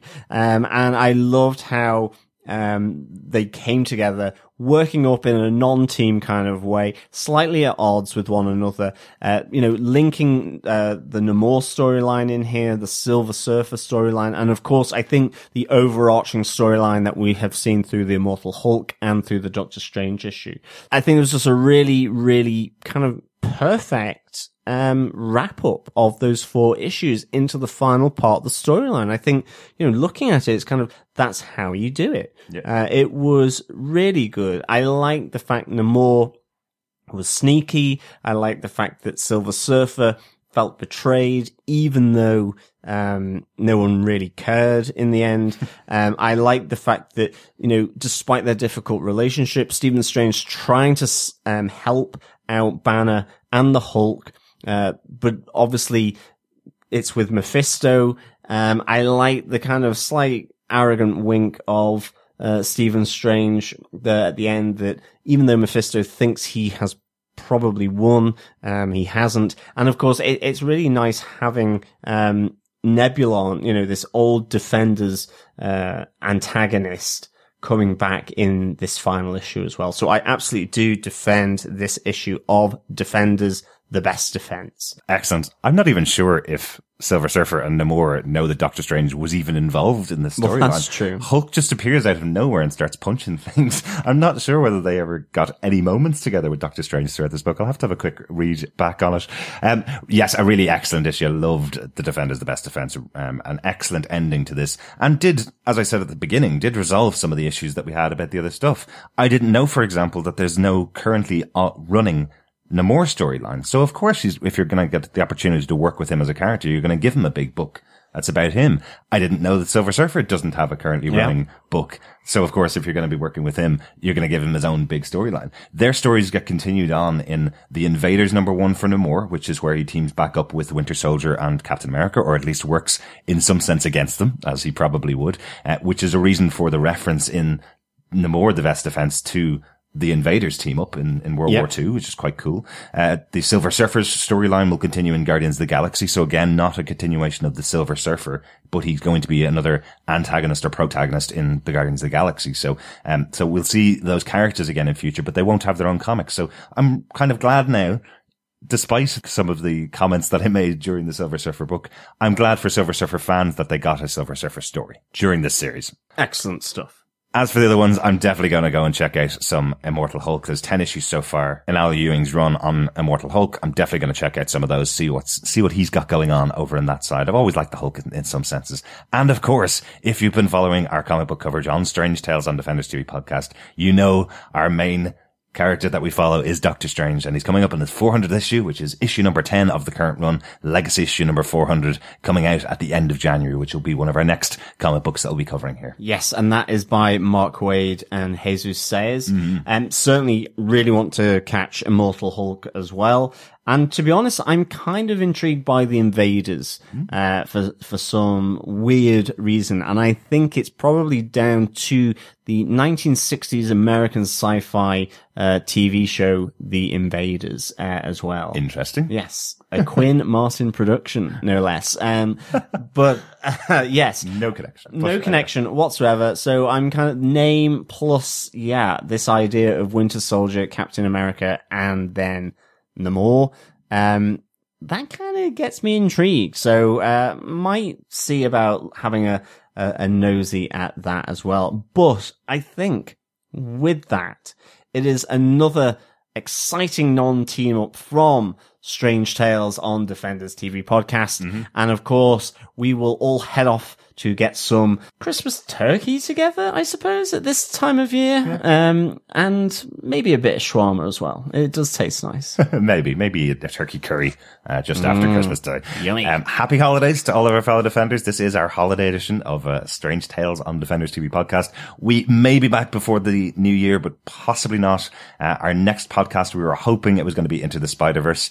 See it if you can in cinemas before we get to talk about it. Unfortunately, it's probably going to be New Year's before we release that episode. And then early in January, or sometime in January, we're going to be getting our next TV show on Netflix. We're going to be getting The Punisher returning for season 2 on Netflix, and we'll be talking about every episode of that show as usual. Absolutely, fellow Defenders. And the Supremes have the best Defendy Christmas ever.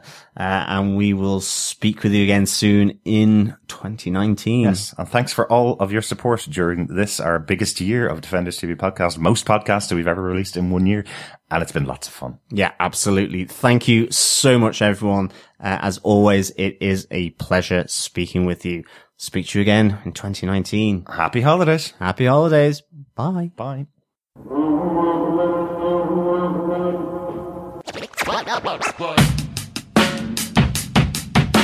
You think I'm holding back?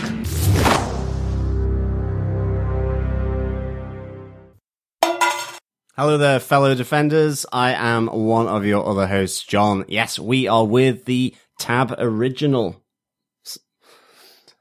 Yeah, the drink. Tab. Does anybody even remember Tab? But we do see Bruce Banner. Bruce Banner. And as for the other ones, I'm definitely checking out some Immortal Iron Fist. And, of course, Immortal Iron Fist. See, I kind of thought that I would say that at some point. Anyway. Yes.